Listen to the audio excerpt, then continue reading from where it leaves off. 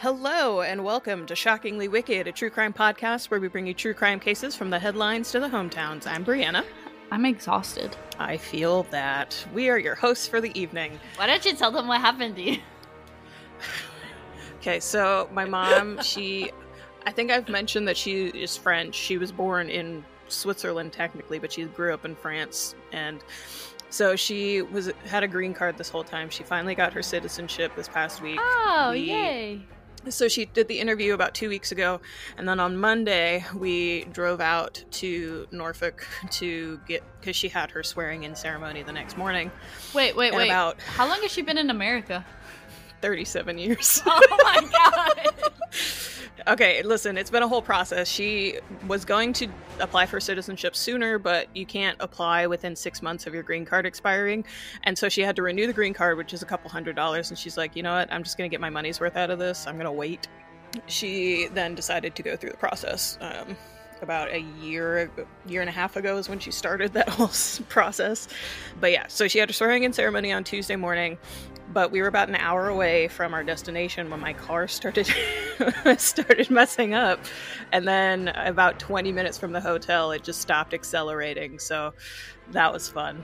I got my car in December. It was a used car, but it's still a relatively new car to me. I've only put 4,000 miles on it. Yeah, how many miles did it have on it? A little bit over 95,000 total. Oh, so not that bad. So, yeah, I only put about 4,000 miles on the car myself, but it needs a whole new transmission. But thankfully, I think it's because it's a recall or something. Kia is going to cover it. And I'm like, all right, whatever. As long as I don't have to pay for it, I don't give a shit.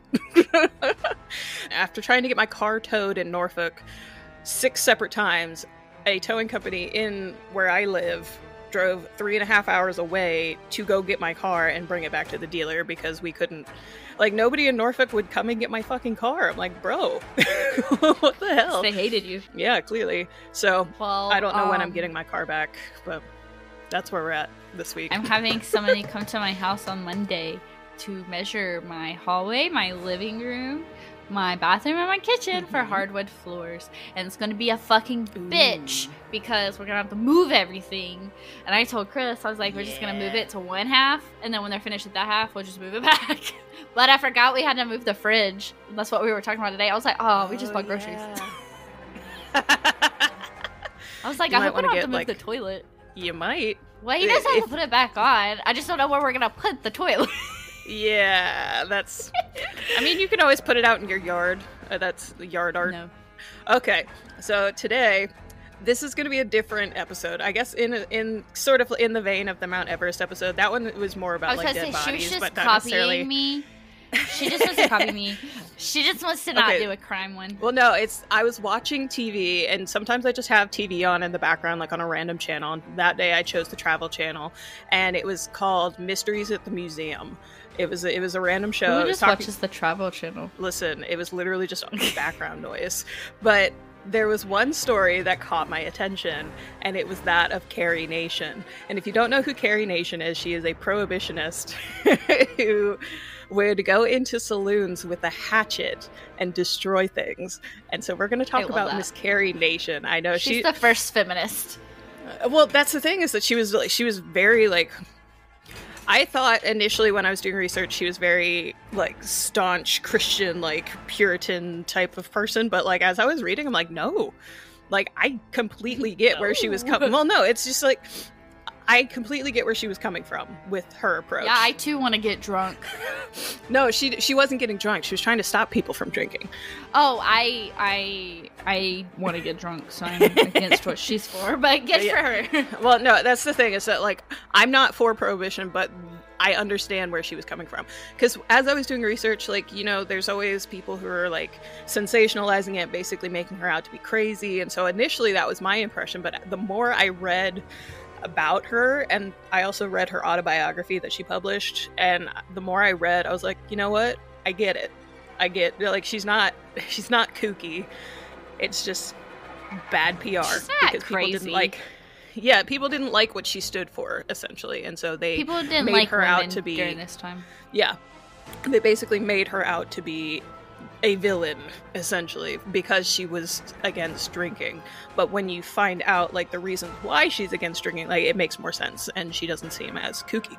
So, we're gonna talk about Miss Carrie Nation, but before we do, apparently my dad went to college with one of her descendants. I thought you were about to say he went to college with her, and I was like, I thought your dad was like 50. He is not that old. Like, I know he doesn't look his age, but he's definitely not that old. So he actually reached out to her on Facebook the other day because I mentioned that I was covering Carrie Nation on this episode. So you're welcome, Dad. Anyway, we're going to go ahead and get started. So this is the story, the life story of Carrie Amelia Nation. So official records have her name listed as Carrie, Carrie, until later on in her life. But apparently her father spelled it Carry. So it could be either or. You'll see either spelling as you are researching. I know that she like officially started going by Carrie with a Y later on in life because her initials were then Carrie A Nation. And so that was kind of like her slogan as well as her name.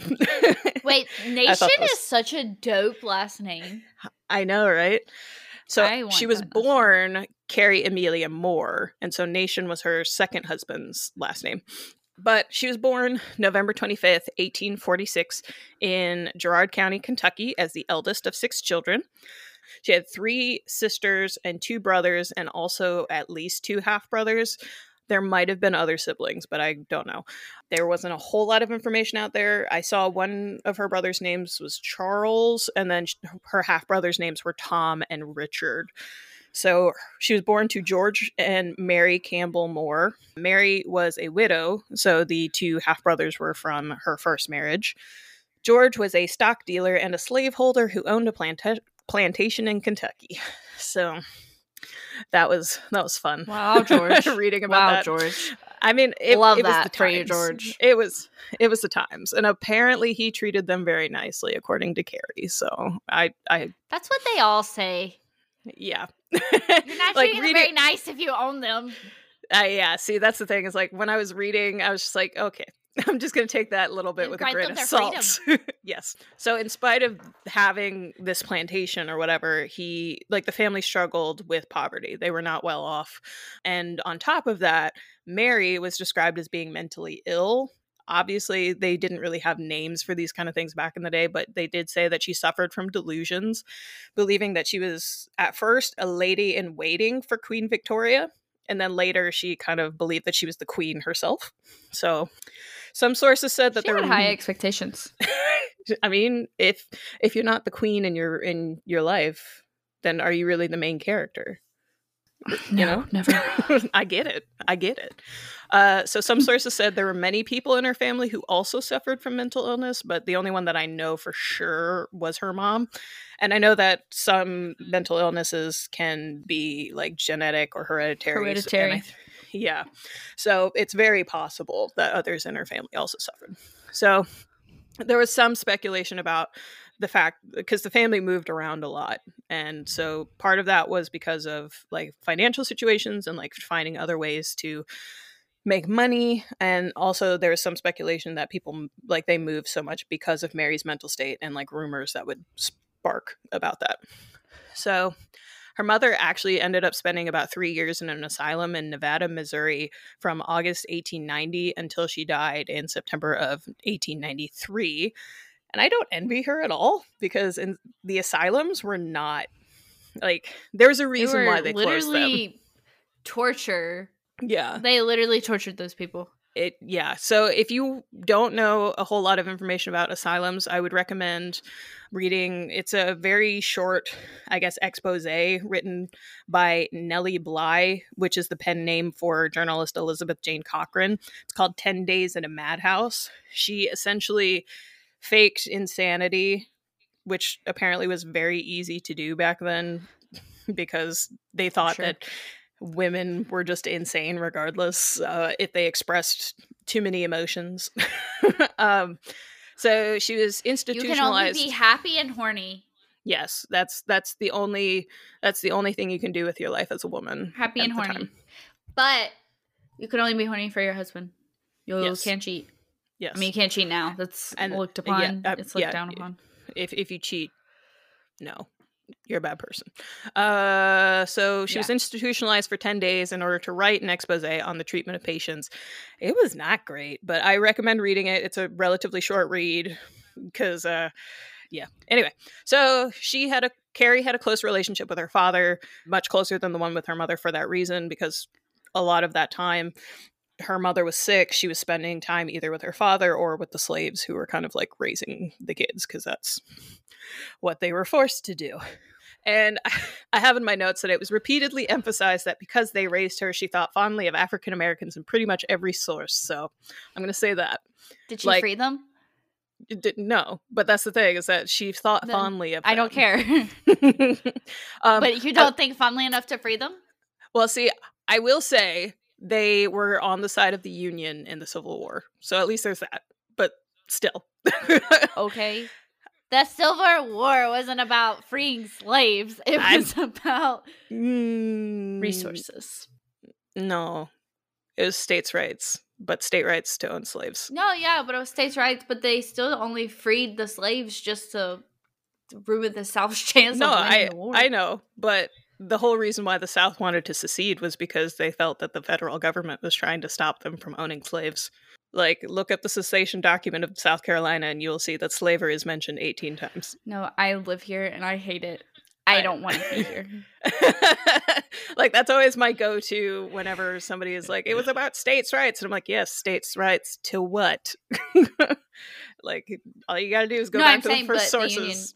No, I know. They weren't, but the Union. They weren't like superheroes or anything, being like, oh, we're freeing That's slaves what I meant. to be great people. They were still everybody was wrong. Agreed. So like I mentioned, the family moved around often. So they were moved several times in the state of Kentucky, then to Missouri in 1854, to Texas in 1862, as Missouri got involved in the Civil War. But then they went back to Missouri after Texas didn't work out. Then they were forced to evacuate their farm and they moved to Kansas City. So once the war was over, they moved back to Missouri. So they were just all over the place. During the war, all over the South. Basically. So during the war, Carrie helped to nurse wounded soldiers after a raid in Independence, Missouri. She was apparently 6 feet tall. Miss Girl was 6 feet tall. She tall as shit. She should have played basketball. Yeah, honestly. There was one source who said that she was just over 5 feet, but literally everywhere else, including, I believe, in her autobiography, she mentioned that she was tall. So I don't know where this person was thinking that she was only just over 5 feet, but I would say she's probably somewhere in the middle. She might not have been 6 feet tall, but she was definitely on the taller side. Definitely not, like, short, especially based off the pictures that I saw. So in 1865, at the age of 21, she met her first husband, who was Dr. Charles Gloyd. At the time, he was boarding in their home, and because I guess back then it was normal to like rent out rooms in your home to people who were traveling and extra income, that sort of thing. Well, that's how you can make money. Yeah. He was a young physician who fought for the Union. He was also an only child. So he was teaching near the family's farm as he was trying to figure out where he was going to establish a medical practice. He did eventually decide on Holden, Missouri, and that after he figured that out, he went to go basically propose to Carrie. So they were married on November 21st, 1867. And apparently her parents did not approve of their relationship because they believed that he was an alcoholic. And he was. But yeah, she didn't but pretty much everybody was back in the time. Honestly. So she said that Charles's mother told her he never drank until he joined the military and fought in the Civil War. So that kind of speaks to me like he had PTSD and he coped by drinking. Yeah, because I heard that war was rough. Oh yeah, absolutely. Like war in general is rough, but especially like that kind of one when you're fighting a war that you don't have medicine. Yeah. Like the medical tactics and stuff back then were just not well developed. There's no medicine. There's a lot of amputations happen. Like it. Anyway, a lot of infections. Yes. So she should have listened to her parents because they separated only a couple months later and she moved back in with her parents. She claims that at the time she didn't know that he had a drinking problem and that she was too in love to listen to her parents' advice, which like I get. Like if you're in love with somebody, you don't necessarily always see their flaws right away. So her parents kind of forced her to leave him. So she didn't necessarily want to leave him, but her parents were like, no, this isn't a good environment for you. So like her parents were looking out for her. I get that. That's good. That's nice. So I have a quote here from her autobiography. I have it listed, like the title of it listed in our sources. So go ahead and check it out. Like a lot of it, I mean, you don't necessarily need to read it unless you want to know more about Carrie Nation and like why she did what she did. There's a lot of talk about her religion and stuff. She was a very staunch Christian woman, which like is fine. That's absolutely fine. But there's a lot of that in there.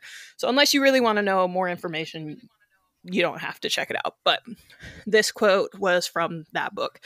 Quote, when Dr. Gloyd came up to marry me the 21st of November, 1867, I noticed with pain that his countenance was not bright. He was changed.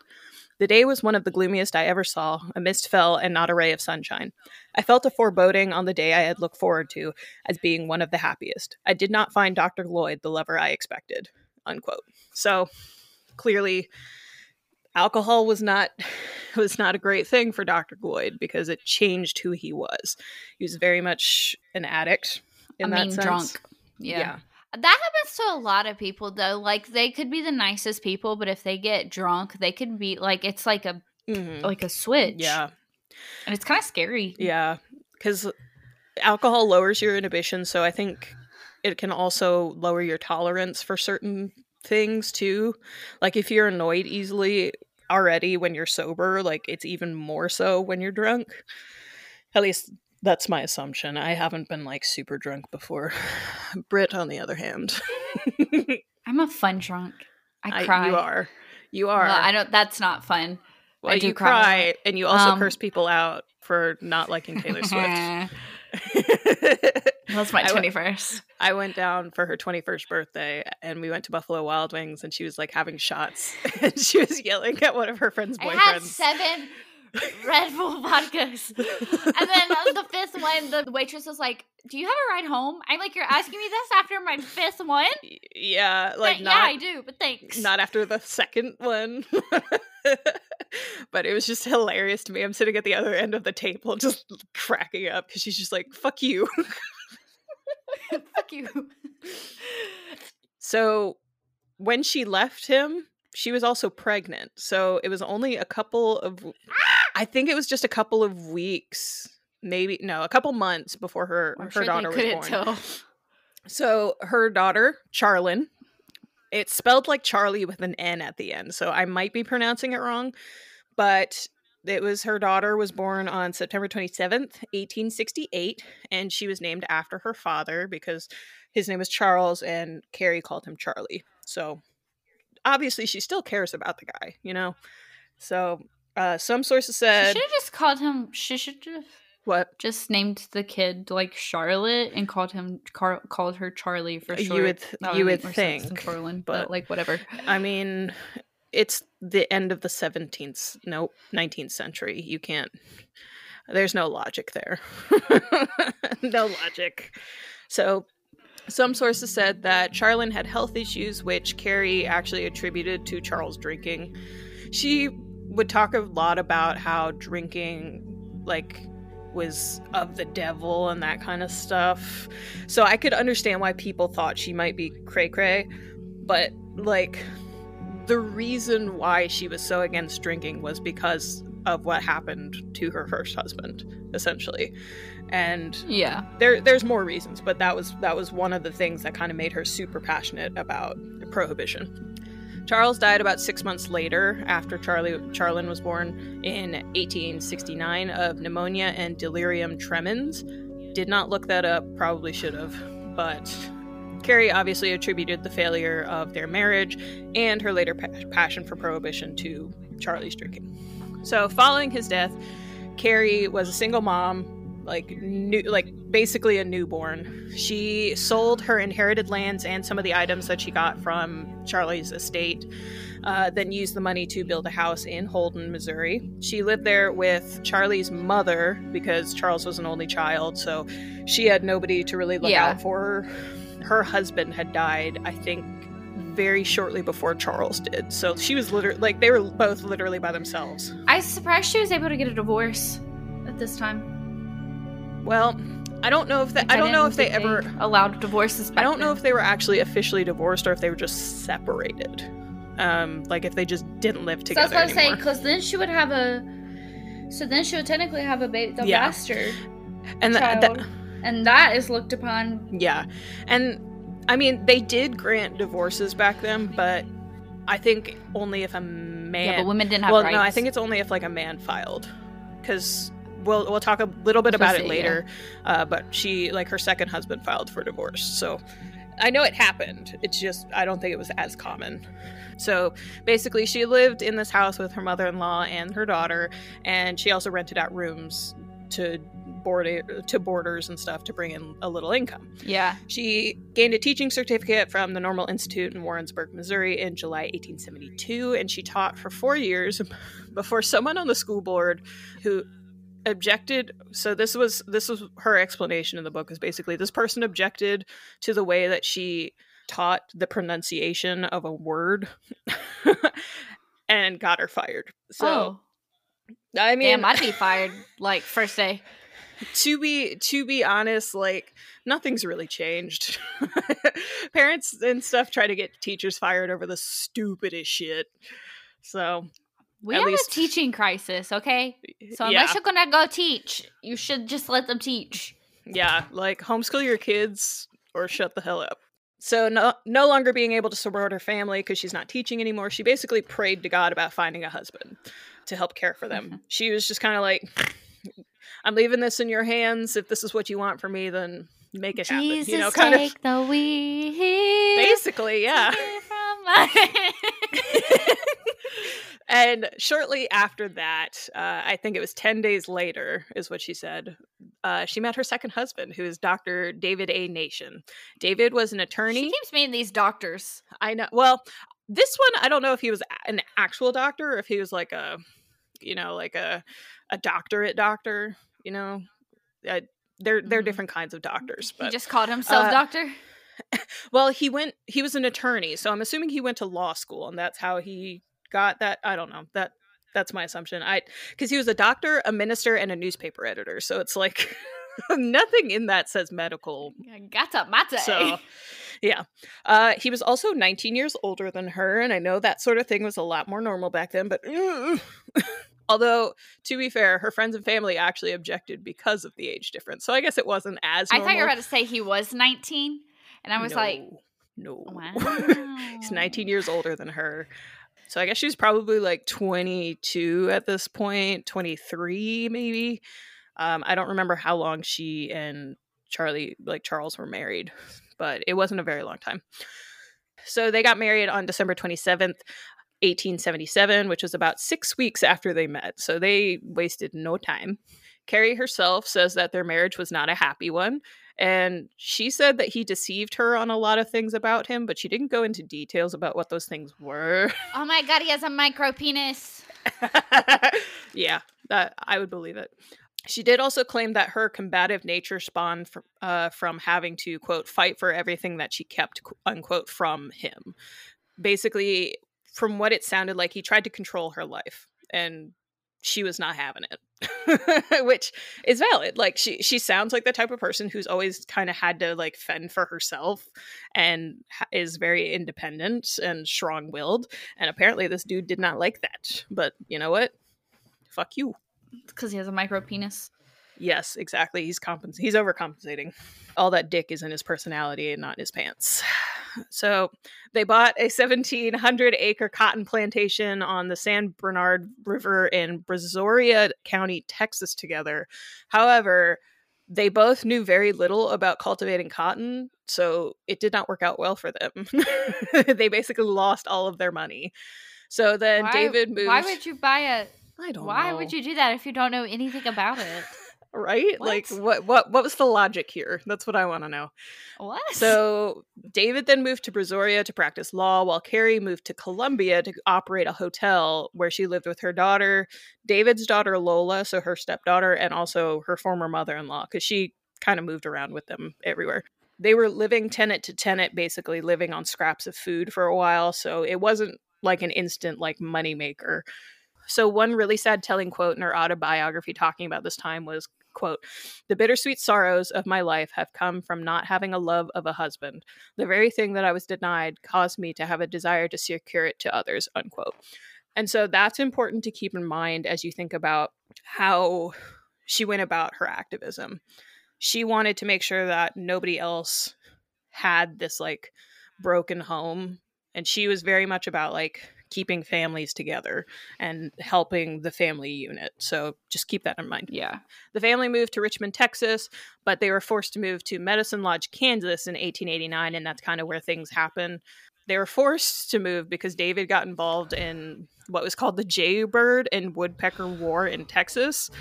As a newspaper editor or whatever, he had written about the bad behavior of the Jaybirds. It was a whole like political and racially motivated fight between these two political groups, essentially. The Jaybirds were people who were essentially white supremacists. I mean, I don't know if I can say specifically that it was white supremacist. It's not like as far as like the KKK to my knowledge anyway. But they basically believe that black men should not be able to hold office, like political office. And this is after the Civil War. So like I wouldn't say that. I mean, yes, now it's white supremacy, but back then that was considered normal, but even after the Civil War. So I wouldn't really. No, but I'm thinking more of like a mindset, not necessarily like a group of people, if that makes sense. Yeah. So basically there were like murders and there were assassinations involved in this whole thing, and his life was threatened because he had written about it. So that's why they moved. Oh. Carrie's mother-in-law stayed in Texas and she ended up passing away a year later. But Charlene and Lola, who were the two kids, I love the name Lola. It's a very cute name. It reminds me of Space Jam. Lola Bunny. Mm-hmm. Charlene and Lola, they both got married at that point, so they moved out onto their own. So it was literally just Carrie and David at this point. They moved to Holton, where David began preaching at a church there. And this made me laugh because I can just picture it. But Carrie would occasionally interrupt his sermons to correct him on things that he'd said. I'm like, yes, queen. They argued about religion a lot. So one quote from her was, quote, "I knew that my husband ought not to be in the ministry. I do not believe he was ever a converted man," unquote. So she was like, "You ain't a Christian, my guy." I was like, I mean, that's okay. You don't have to be a Christian.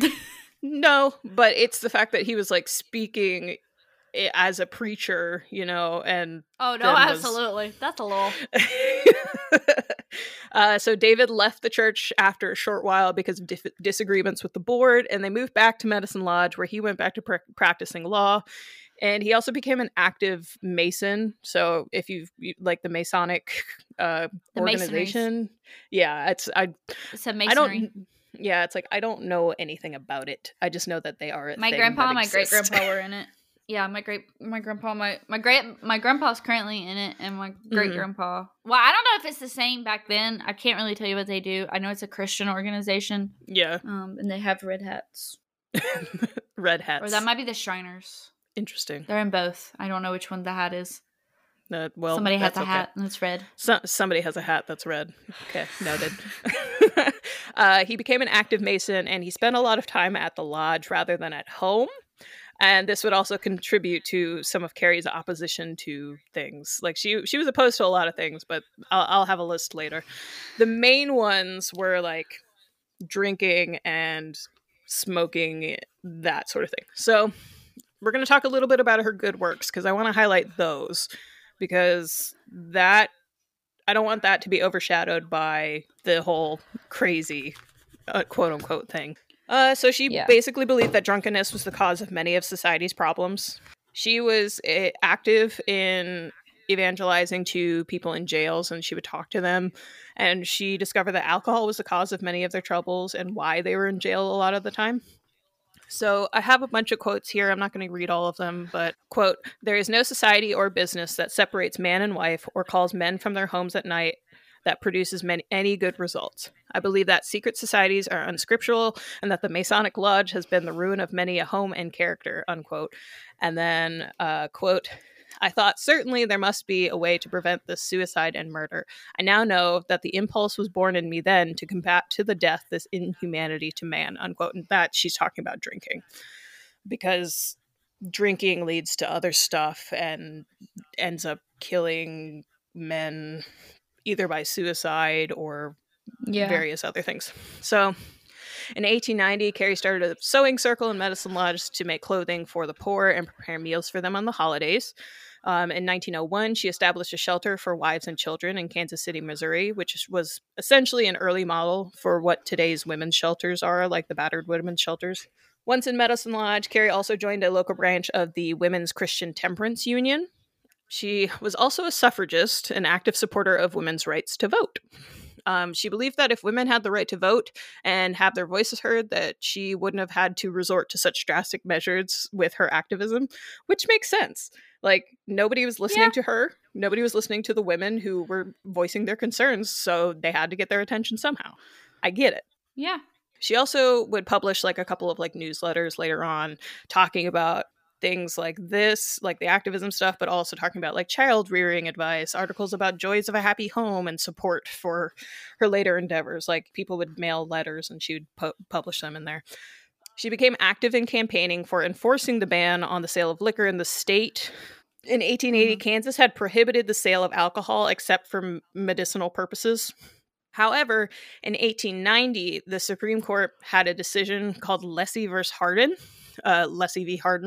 that stated a state statute prohibiting the sale of liquors imported from another state in their original packaging was unconstitutional because Congress possessed exclusive power under the Commerce Clause to regulate interstate transportation.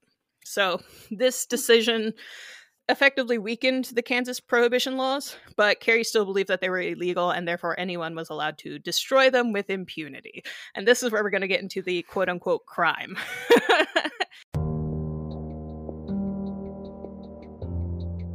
And we'll get right to that after a quick word about our sponsors.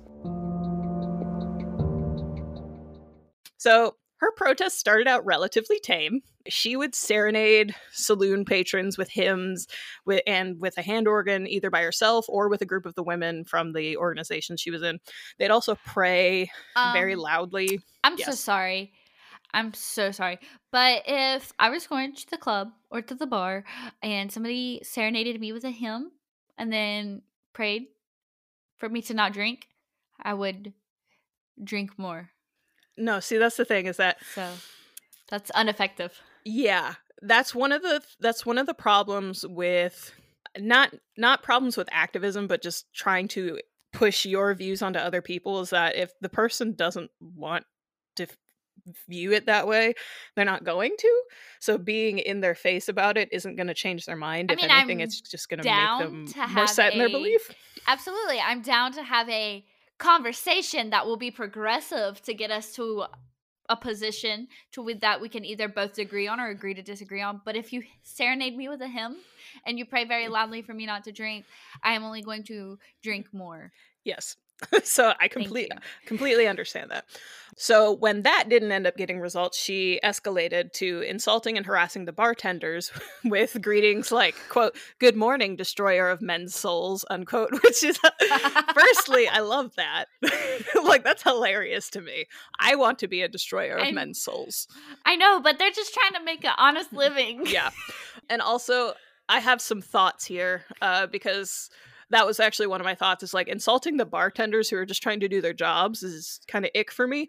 She did say in her autobiography on multiple occasions that the bartenders themselves weren't so much to blame as the government officials who allowed them to run in what was supposed to be a dry state, because Kansas's law was saying that no alcohol could be sold, but they were still allowing these saloons to actually exist.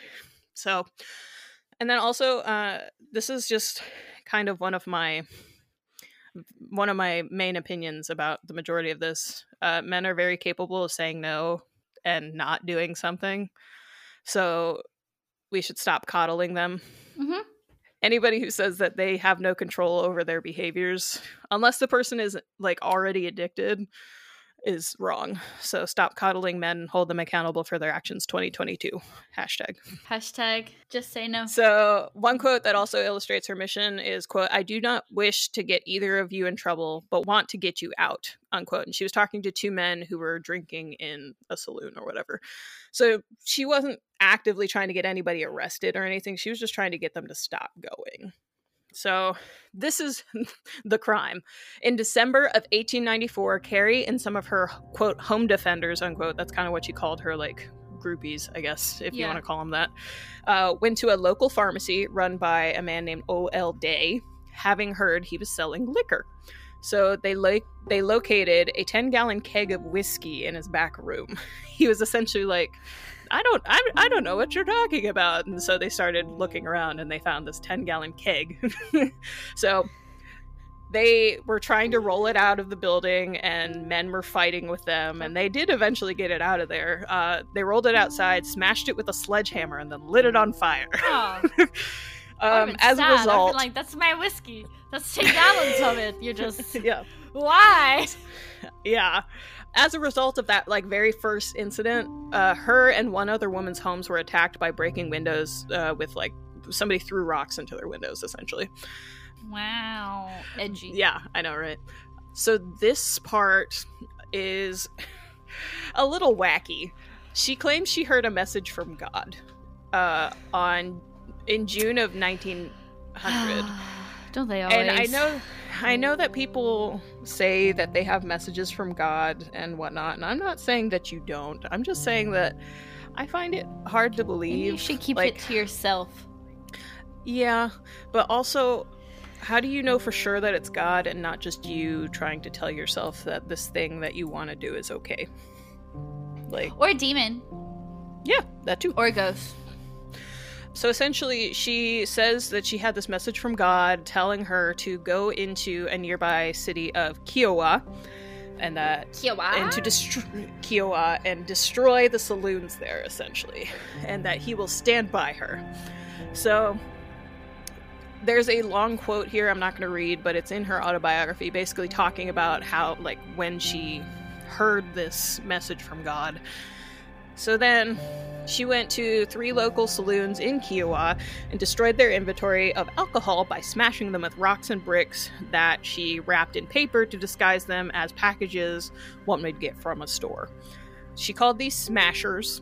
She didn't call them like rocks or bricks or anything. She just called them smashers. Quote, "I have destroyed 3 of your places of business," unquote, she declared to the onlookers, quote, "and if I have broken a statute of Kansas, put me in jail. If I am not a lawbreaker, your mayor and your councilmen are. You must arrest one of us. For if I am not a criminal, they are," unquote. And so that was something she said after doing all of that, because obviously people were upset. They were calling for her to be arrested. But technically, according to the law, she wasn't doing anything wrong because these establishments were illegal. So she wasn't. That is true. Yeah. So the town marshal, the mayor, and the city attorney decided not to press charges against her for that incident. And shortly after that, all of the unlicensed saloons in Barber County, Kansas, gradually closed, and the owners were convicted. And I feel a little bit bad about the owners being convicted, but at the same time, it was illegal. So I'm like, you know, it's a lose-lose situation. It really is. So she was sued for slander after this by some government officials because of her assertion that they were taking bribes in order to allow these places to operate, among other things. She was found guilty, though, because the judge in the case threw out basically all of the witness testimony to these officials who were drinking in these places. Because, like, obviously people are seeing, like, these high-up political people who are making these decisions at these places. So it's like, obviously they're, you know, they're getting something out of it being there. She asserts that he was trying to cover up for his colleagues and that he went into the whole thing biased. Another one of her famous incidents was on December 27th, 1900, where Carrie destroyed the bar in the Hotel Carrie in Wichita. She used an iron rod and a cane this time around, as well as her rocks. Oh. Because she was basically like, you can only throw a rock really like once, but at least this way I still have something I can destroy with. So she was convinced that she wouldn't make it out of this experience alive, so she kind of like said her goodbyes to her people before she went in to do this. She was arrested, tried, and found guilty of malicious mischief in the same day. This was her first time being in jail, and she said this to the two men who put her in their cell, quote, "Never mind, you put me in here a cub, but I will go out a roaring lion, and I will make all hell howl," unquote. I'm like, damn, girl. Hell You got hath this. no fury than a woman scorned. Honestly. So while in jail, she was convinced of a conspiracy that the officials were trying to, like, turn her mad so that they could, like, justify everything that they were doing to her. And at one point, her husband joked that she could do more damage with a hatchet. And she apparently said, quote, "That is the most sensible thing you have said since I married you," unquote. And that after that, she started to use her famous hatchet. That's funny. That is really funny. That's funny. So what she called these, like, destroying sessions her hatchetations. That period was actually short-lived, but it brought her international attention.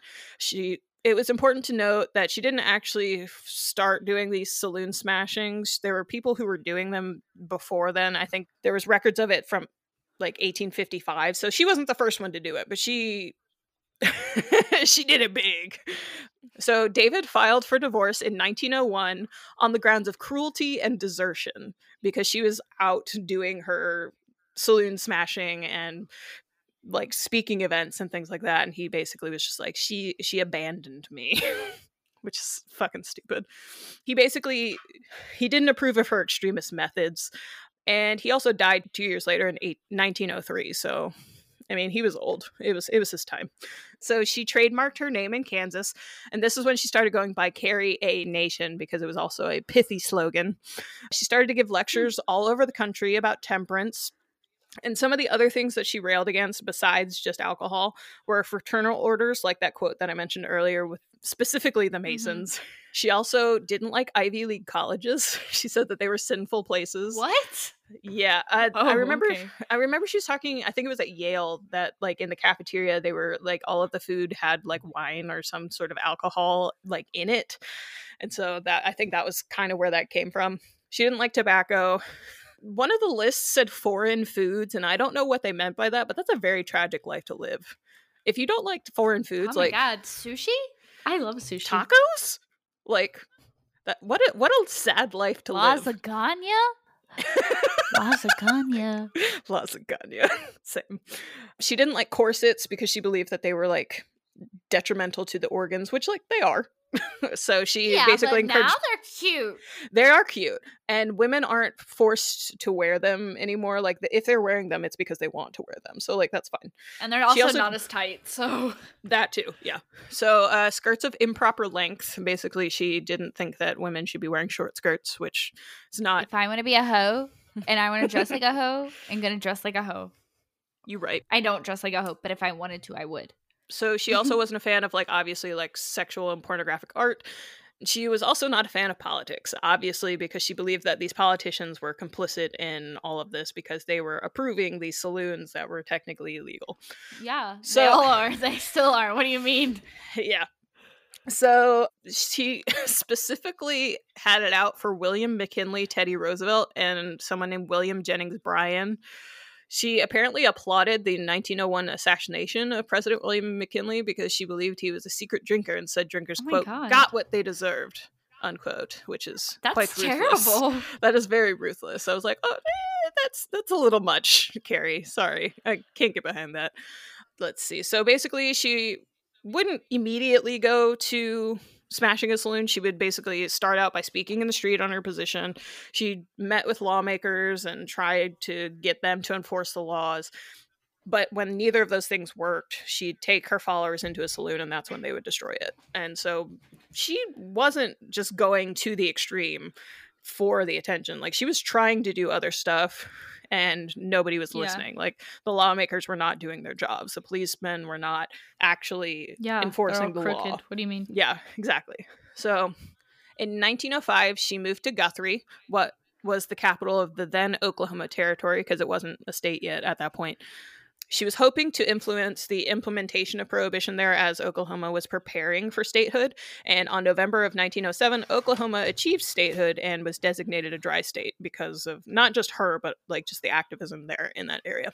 So between 1900 and 1910, she was arrested over 30 times for disturbing the peace and destroying private property, which, like, I mean, yeah. I would say so, yeah.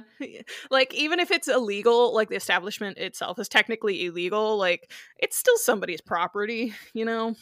So like Yeah. like I don't necessarily condone it, but I get it. I get why you were doing it. So she claims that she was just trying to get the police and the sheriffs to do their jobs of enforcing the prohibition law in the state. And she would basically just pay for her jail fines with fees that she collected from her lecture tours. And also she started selling souvenir hatchets, which I think is hilarious. Capitalist queen. Honestly. I mean, you gotta do what you gotta do, you know? Like, she's an independent woman. Her husband is divorcing her because of abandonment, I guess. And, you know, you Why gotta is make she not money. raising her kids? That's what I want to know. Her kid was married at that point. She moved on. Oh, yeah. That's right. I was thinking her kid's still like 3. No. She'd grown. Throughout this time, she was also physically assaulted multiple times. Like, people were beating shit out of her in response. Which, I'm sure. I mean, that's not okay at all, but I'm sure. Yeah. So, a slogan that became very popular in bar rooms, this is hilarious to me too, was, quote, "All nations welcome, but Carrie," unquote. I was like, funny. Yeah, I get it. So she also made she also made brief appearances in vaudeville in the U.S. and music halls in the U.K. with her triveling tours and stuff. So she's fun. She's a fun character. So a little aftermath. I don't think she's fun. She's slightly extreme. She's a little extra. I mean, yeah, fun. But it's fun to me learning about this. So I'm gonna go a little bit into aftermath, and then I'll talk a little bit more about my personal thoughts on some of the stuff. So Charlene was actually committed by her mother at one point to the Texas State Lunatic Asylum in 1905. Oh my god! Don't know why. I could not find any. That's awful. Really on that. Her daughter probably liked to drink. You right. She liked that Jose Cuervo. She and Carrie then moved to Austin, then Oklahoma, and then Hot Springs, Arkansas, and that's kind of where she settled in the Arkansas area. Carrie published her autobiography in either 1904 or 1908. I found conflicting information on that. And then she used the money from that to buy a house in Kansas City, Kansas, where she would have a shelter for wives and mothers of drunkards. It was called the Hatchet Hall. Oh, that's nice. Yeah, she did a lot of good things, even while she was doing the extremist stuff. She would later retire in Eureka Springs, Arkansas. She bought a large house there for her and several women who had lost their homes because of alcoholic husbands. Supposedly in January 1910, a female saloon owner in Montana beat Carrie Nation up, and she was hurt pretty badly from this. And in January of 1911, so about a year later, Carrie collapsed during a lecture in Eureka Springs Park. She uttered the phrase, quote, "I have done what I could," unquote. She was taken to a hospital in Leavenworth, Kansas, where she was supposedly in a coma. I only saw one source that said she was in a coma, so take that with a grain of salt. But she died on June 9th of 1911, so it's possible that she was in a coma that whole time. I don't know. Maybe from leftover injuries from all of the beatings she got. She was 64 years old at the time of her death. So 1 year after her death, Kansas women actually received the right to vote. It was just a little too late. But she was buried in an unmarked grave initially. Damn. They really hated her. Beside her mother in Belton City Cemetery in Belton, Missouri. They later erected a stone. I think they probably did it as more so to protect her body so that nobody would try to dig it up than anything. Because people back then did that kind of thing. They still do it now. What do you mean? I mean, you're not wrong, but I feel like it's a little bit harder to do it now because of surveillance cameras and stuff. That doesn't stop them. People still rob banks in their surveillance cameras. I mean, you're not wrong. You're not wrong. So later, the Women's Christian Temperance Union erected a stone inscribed with, quote, "Faithful to the cause of prohibition, she hath done what she could," unquote. About 8 years after Carrie's death, the 18th Amendment, the nationwide prohibition law, was ratified on January 16th, 1919. This was obviously later repealed, and prohibition ended on December 5th, 1933 by the 21st Amendment, and Kansas's prohibition law was repealed in 1948. The 19th Amendment, prohibition lasted all of the 20s? Yeah. Because I thought they party hardied in in the 20s. Well, they did. That's when the speakeasy became a big thing. And so those were like secret hidden joints. And so that's kind of like where the whole like gangster flapper culture came from, was from Prohibition, where they were like doing all of this like sneakily, quote unquote sneakily.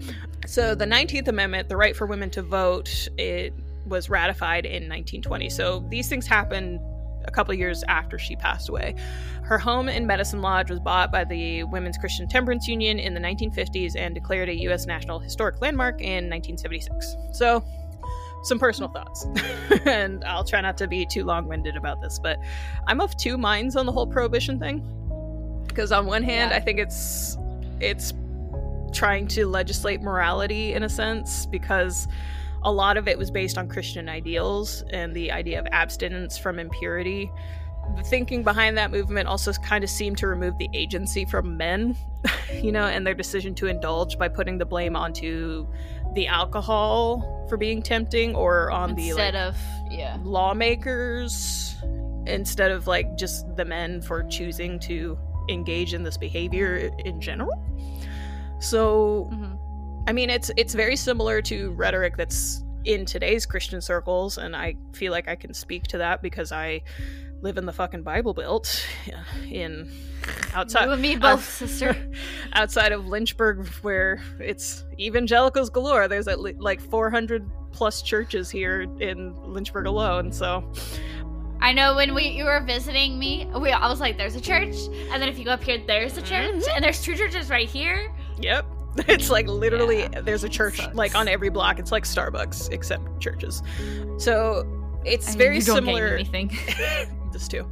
It's similar to the rhetoric in Christian circles today. I know at least in evangelical ones. I can't speak for other denominations, but the onus is on the woman to not cause a man to stumble, and that sort of thing. And it's like it's to prevent the man from giving into temptation.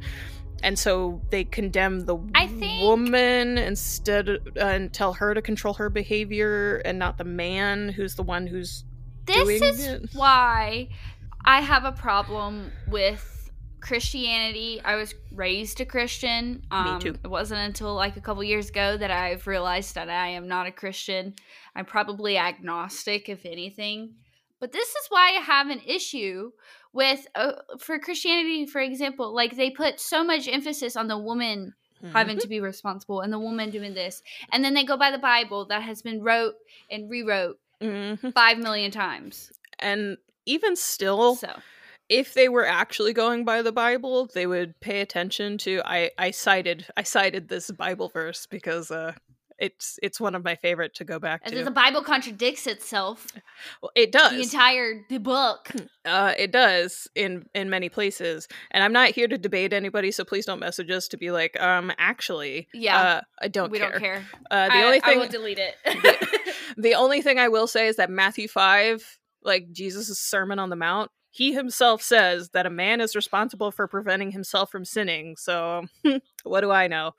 On the other hand, about like the prohibition thing, like the saloon owners were also more concerned about making a profit than preventing people from getting addicted. But at the same time, it's not necessarily their fault because they're just existing, doing a bit like making money. Well, I was going to say that's kind of like putting, okay, for example, that's saying that it's the bar's reason that you decided to drink and drive. Yeah. Like, you decided to, that's not their fault. They were just doing their job. But it's also, you can also counter that with, it's the drug dealer's fault you got addicted. Yeah. And I think, like, I kind of get it because, like, Texas had been considered a dry state for 20 years, but the saloons were continuing to operate. So it's like, they knew that they weren't supposed to be open. So, like, in that instance, I get it.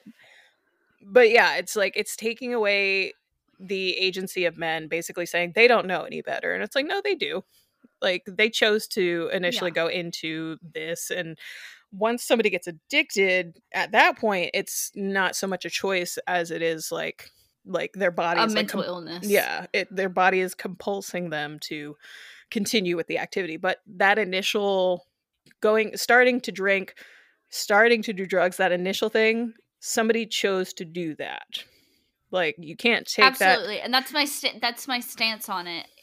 Addiction, yes, it's your choice to do said drug or drink said drink, but you don't choose to get addicted. You don't choose to ruin your life, because that's usually what happens when you get addicted. You don't choose to ruin any relationship that you've ever had. And I will not debate this with anybody because I've seen it firsthand. I hate when people try to shut the fuck up. I don't care. Mood.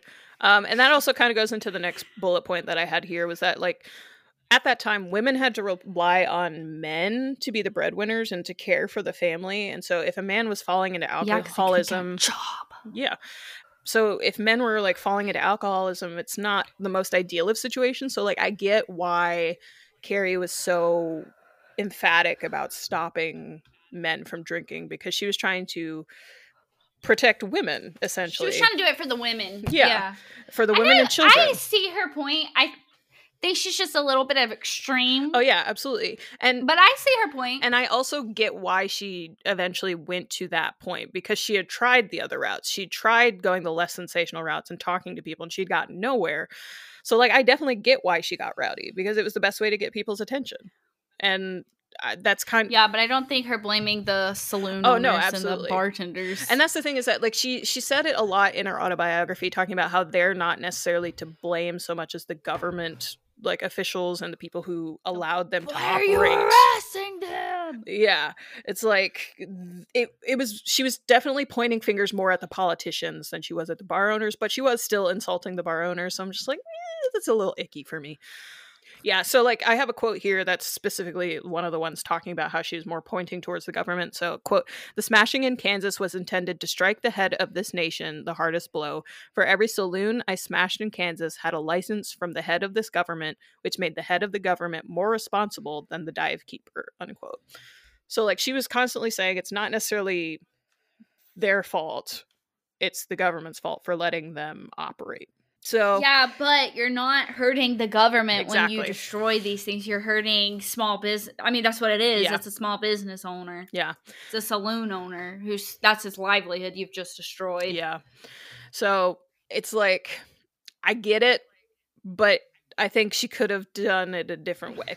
But at the same time, like, if I had been in her shoes, if I had been in that sort of situation back in that day where I didn't have any rights, I couldn't vote in people who would actually, like, advocate, or not advocate, but I probably would have done it too. Yeah, that's the thing. It's like, I probably would have done the same thing. Like, I would have done something. Like, she was definitely trying to protect women and stopping the cycle of domestic violence and like broken families and things like that by what she was doing. But yeah, like, if I had no rights to really do anything else, I would make some noise. Like, I get it. Yeah. I get it. I can't blame her. Yeah. I just feel like, I mean, there was no really other situation she could have done. Yeah. But I feel like the route she chose hurt so many people in the process. Mm-hmm. Because, like, especially if they were a female bar owner. Yeah. You're kind of going against what you're standing for. Yeah.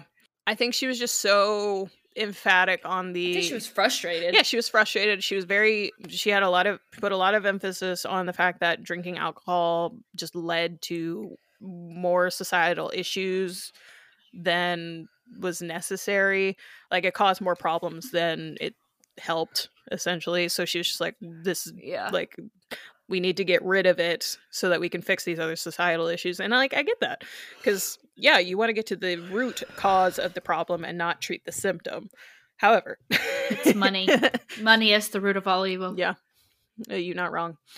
So, that was the fun case of Carrie Nation. She's not necessarily a criminal, but at the same time, she was destroying property. So that's why I was like, it works. I just wanted to impart this wisdom. I went down one of those ADHD, like, hyperfixation rabbit holes. So I am sharing that with you all now. And now I can successfully close that chapter. Yeah, I don't know. She was just an interesting character, and I get what she was standing for. I think she could have gone about it in a little bit better of a way. But like I said, if I'd been in her shoes, I probably would have done something similar. I can't say that I wouldn't have. I mean, then again, as somebody who was half black, I probably would have actually gotten arrested for doing something like that. Probably would have I would have gotten murdered, probably. I was about to say, you probably would have got a shot, but then I didn't want to say that. I would have gotten lynched if I did something like that. So it is what it is. Lynched in Lynchburg. Oh, stop it. It's not funny. It's a serious problem. So that was the fun story of Carrie Nation. I hope you learned something. Definitely look more into her. Basically, any woman in history you hear about who is considered quote-unquote crazy, there's probably a reason why people are saying that she's crazy, and it's because she had a valid point and people don't want to actually listen to it. So do your own research. Anyway, our socials. You can find us on social media. We are on Facebook at Shockingly Wicked Podcast. We are on Twitter at Wicked Podcast 1. We are on Instagram at Shockingly Wicked Podcast. We are on TikTok at Shockingly Wicked. And we are on YouTube. Shockingly Wicked Podcast. I had to think about it. I haven't uploaded anything in weeks. I'm sorry. Patreon. I'm so sorry. I haven't uploaded anything in weeks. It's been crazy. We are also on Patreon at Shockingly Wicked Podcast, and we have our website, which is shockinglywwicked.com or shockinglywickedpodcast.com. It takes you to the same place. We have all of the links for all of our socials and our Patreon on there as well. Check it out. We have a lot of stuff there, and it's really cool, and I'm really proud of it. Any money that you guys give to us when you sign up to be a patron on Patreon will go right back into the podcast. It'll help us to make it better for you. Make it better for you, potentially hire out some of the things that are less desirable, like editing or various things like that. Because the more money we have, we can actually hire somebody to do some of that stuff for us, and that way it'll be more consistent. And if you have case suggestions, you can either email us at shockinglywickedpodcast@gmail.com, or you can find our contact form on our website. You can send in case suggestions that way, or any other inquiries that you may have. We are also actively looking for other true crime podcasts who are looking to promote their podcast, and we can swap promos. So if you are interested in doing that, you can either reach out through our contact form, or you can check with Brittany through Instagram message or something along those lines and let us know. Probably shoot us an email.